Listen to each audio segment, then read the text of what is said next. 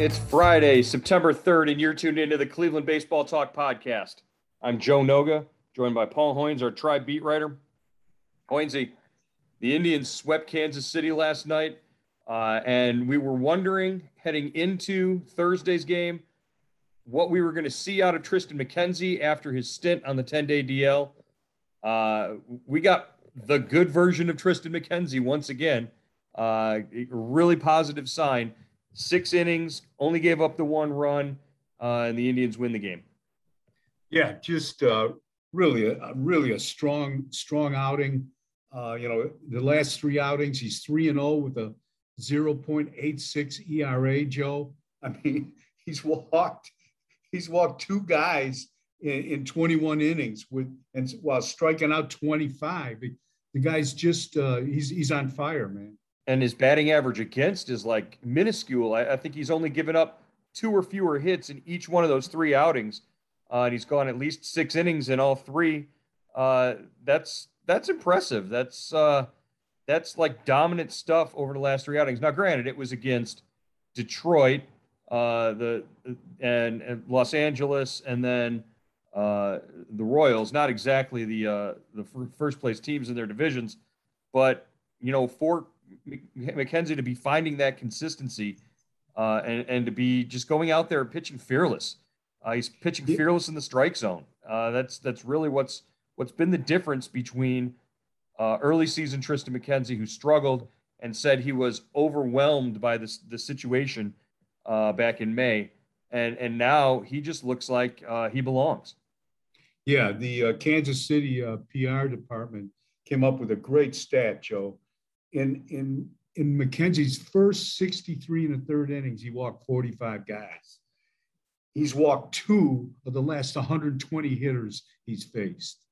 I mean, that's a night and day. That's like a light switch going on and off. I mean, and I don't know how you explain it. I don't even know if he can explain it.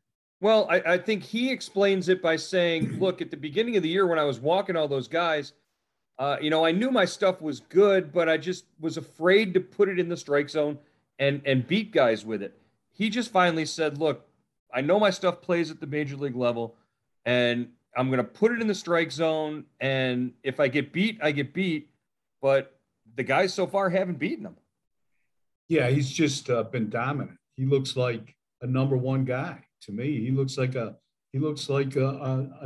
ace right now. I knew, like you said, the competition is not the best in the big leagues, but it's still major league competition, and it's still anybody with a big leaguer with a bat in his hands is dangerous. So he's done a great job. And don't forget, next year, if he's a part of this rotation, he gets to face Detroit and Kansas City and Minnesota, and he has to face Chicago. But those teams in the division, he'll get to face them multiple times next year.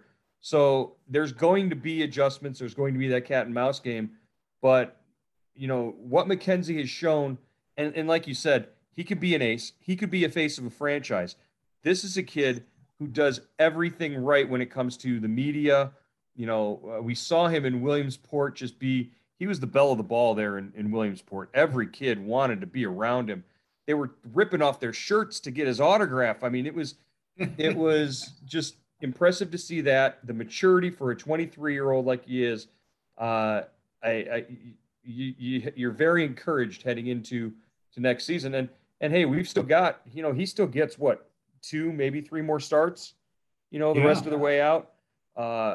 Can't wait to see what happens in those. And, they're going to be, he only went 6 innings last night, 76 pitches. So he's going to be on, they're going to control his innings right now. I think he's just about 100 innings right now in the big leagues, a little more with what he's done in Columbus. But they're going to monitor him. I don't think he's going to go much beyond 76, 80 pitches, which is, what he threw last night. Right. And he said last night, and DeMarlo Hale said last night, that he probably could have gone another inning. He felt strong. He wasn't tired. There wasn't that fatigue or soreness or anything like that. But it's probably the best idea to look forward and look to the future and look to next season and control him and monitor his innings there. The other big, storyline in the game, Owen Miller coming up with the big hit. The only not much offense to speak of from the Indians in the ball game, but Owen Miller's 3-run home run put them in front, and that's where they stayed. And then we'll get to Emmanuel Clase here in a minute. Yeah, big game by Miller. He's hit 4 home runs. That was his 4th home run. And they've all come in his last, I think, 23, 24 games. And it was good to see, a rookie do that because, the middle of the order went 0 for 23 in this series, Joe. Ramirez and Reyes with about 12 strikeouts. They didn't do any. The only time they reached bases when they walked. So, the rest of the lineup really, kind of drove the train here in this sweep. And Miller was a guy, Yu Chang, drove in an insurance run last night. And in Wednesday's extra inning game, Yu Chang, hit the home run and the double to put them back in the game. So they're getting contributions from top to bottom and getting contributions from young guys too, which, is important. Yeah, always with an eye to next season, I guess, as we're sort of evaluating what's going on here in this last month. When you see a series like this, really, where the bottom of the lineup steps up and contributes the way that it has, particularly those guys that you mentioned, Yu Chang, Owen Miller. Yu Chang turned in an outstanding defensive play in the 9th inning when Emmanuel Clase, I guess, forgot to cover first base on a ground ball there. He was caught looking there. Yeah. Don't get caught watching the paint dry, I guess. But that's right. Chang made a diving play. He just barely, and we're talking, it was about as close as you can get. Michael Taylor's foot on the bag and Yu Chang's glove hitting first base for the out. The Indians successfully challenged the safe call at first base, and it definitely helped settle down Emmanuel Clase to get that save. A big play by Chang. Yeah, that was a big play because you could feel like the momentum starting to shift. I mean, when you beat a team, 11 straight times, eventually their day is going to come. And it looked like that 9th inning was building toward that. And great play by Chang. Again, we see his versatility, plays all over the diamond, and that was at first base. The night before, he made some nice plays at second base. So, he's turning into – I still don't know exactly what to make of him, Joe, but he's making his presence felt. Look, all you got to make of him is he's going to be on the roster next year unless they make a move with him at some point, because he's proving that his bat is a major league bat and that he can make the plays that he needs to make. Now, for Emmanuel Clase last night, snapped his streak of 20 and a third innings of scoreless ball. He hadn't given up a run throughout most of all the month of August, I believe. Yeah, all of August and going back to July 16th. And he had just been named, prior to the game, he had been named the American League Reliever of the Month. But he goes out, gives up the earned run there. But it does say something about him on a night when he didn't necessarily have his best fastball command. He wasn't at his best. He still came out and got his and got the save. How many on the season was that for him? He's got 20 out of he's 20 out of 24. 20 out of 24, and really those 4 blown saves were earlier in the year when he was sort of searching for some things and figuring out some things with his slider. Now he's got that all solved, and his command is where it needs to be. And AL Reliever of the Month, pretty well deserved honor. Yeah, definitely. I think he was overthrowing his fastball a little bit last night, if you can, when you're throwing 100 miles an hour. I think he was a little pumped up after winning the award, and his slider was up a little bit. And, Carlos Santana got a hit against him, and then Hunter Dozier ended the scoreless streak with a single. Yeah, but again, with what happened to James Karinchak after the sticky substance ban started to be enforced, and I guess we could see, it might not even be a mechanical thing with Karinchak. It might just be a mental thing. Clase, between the ears all season long, I think he kind of strikes me as a guy who, if it doesn't really get to him, he can just go out there and It's funny to say it, but ignorance is bliss, sort of thing. If I don't know, I'm supposed to be, intimidated, then I'm not intimidated. Yeah, but he has a good mindset. Yeah, I think you're right, Joe. I think that plays into it. And, he wants to be the closer. And like he is so confident in himself that I don't think, even if he would have blown that save last night, I think he would have come back and been ready to pitch tonight. So I think he's got that good short-term memory, that all closers and defensive backs have to have. Yeah, I remember. I think back to spring training, and I remember how good Karinchak was in spring training, and the talk at the time was still about who's going to be the closer, who's going to get the opportunities, and Tito was sort of non-committal for spring training and most of the season. And I remember watching, or being on a Zoom with Classe, and he was very adamant. He was, I'm here to be the closer. I'm here to close games. That's what I want to do. And I remember watching that Zoom thinking to myself, well, you're going to be a setup guy. Because I was, at the time, I was Yeah. convinced Karinchak was the guy who was going to be the closer. Well, I think the Indians were too, Joe, because they knew Karinchak. They had a whole, even though it was a 60-game sprint, they had some background on him. They had a paper trail. But with with Class A, he was suspended last year, so they really didn't get to see him. They didn't know what he was all about, and he's shown them right now that he has that whatever it is. The ninth inning is different. That people can say it isn't all they want, but it is, and it takes a certain kind of pitcher to pitch in it. Yeah, the Indians had I guess, problem children or problem child. You got problem child number one in Karinchak and problem child number two in Class A. But between the two of them, they've made it to this point in the season. Hopefully, we see Karinchak back up at some point. But maybe they just let him ride out the rest of the campaign at AAA and start fresh next year. And that'll definitely be a storyline in spring training next season. Is Karinchak, how does Karinchak approach things with having been sent down in September? Do you think we see him again this year? Do you think we see him back up at the big leagues? I do, Joe. I think we will. He's still throwing 95 to 97 miles an hour. It sounds like it's a mechanical thing. I think obviously there's something going on between the ears too. I definitely think if he was or wasn't using the sticky stuff, I think Come on now, influenced him. he was. It seems like it's he was, obvious. yeah. It's completely obvious. There were photographs of it, and the spin rates dropped afterwards, and the Yeah. effectiveness dropped afterwards. There's no two ways to explain it.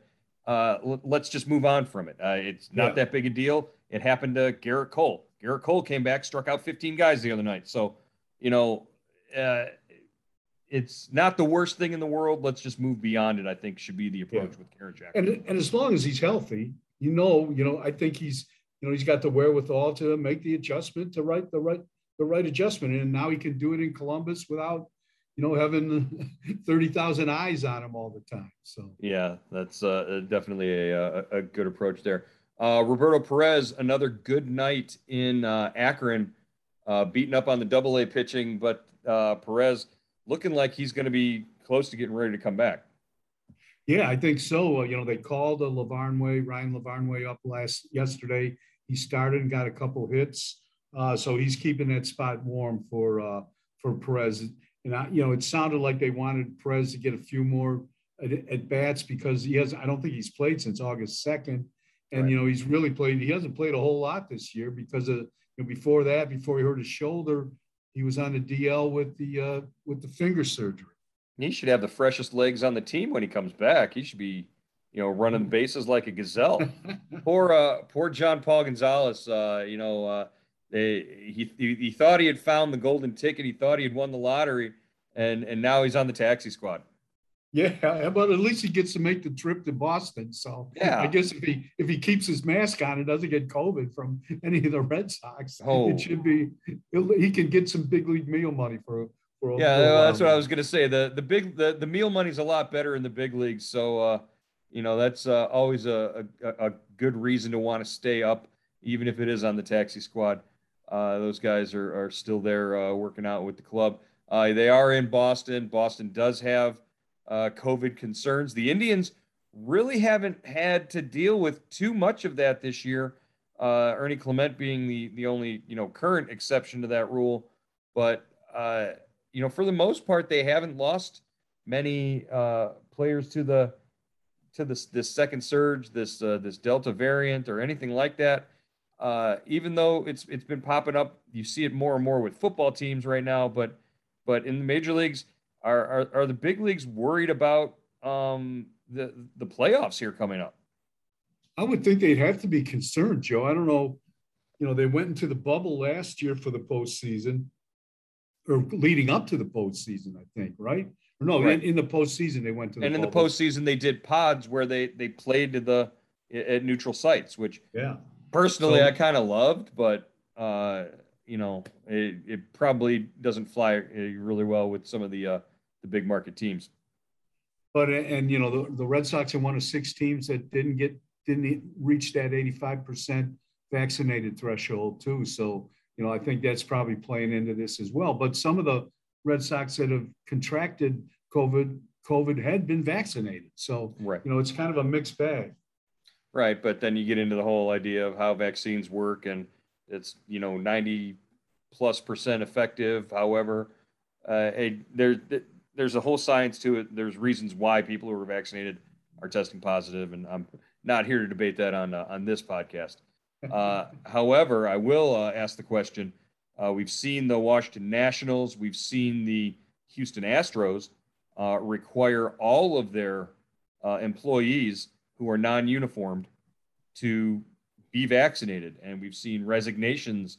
I believe Bob Boone, in the front office with the Nationals, has resigned over that. Do you see the Indians maybe making a similar move? I think the Indians have done a great job with this, Joe. I don't think they have to do that. I think they got a big, a large portion of their front office is bought into this, and front office and on-field staff and players. And Shane Bieberhead couldn't report to spring training because he had contracted it. But that, until Ernie Clement, I think that maybe they've had some minor leaguers. I'm sure they have. Right. Obviously they had, Gavin Collins and LeBarnway were in, contract tracing. That's why they couldn't come up when Gonzalez did. So, they've had some of that, but I think they really kind of did a great job with that. And I guess if they wanted to, if they had to, I think they would probably go to that if they felt it was necessary. Right. And, I'm talking more about the front office and just the people, ballpark operations type, that kind of thing, to require it there. But I'll tell you, every time I'm in the press box, I look around and anybody who's employed by the Indians is wearing a mask in the press box, even though they're, really not required to be by the CDC.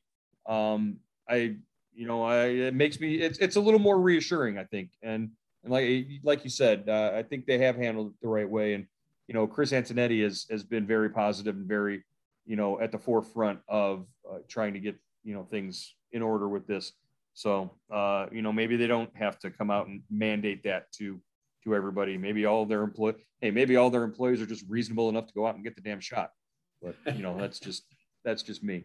Hoynesy, Cal Quantrill and Nathan Eovaldi on the mound in Boston tonight. Great pitching matchup. We saw it last week.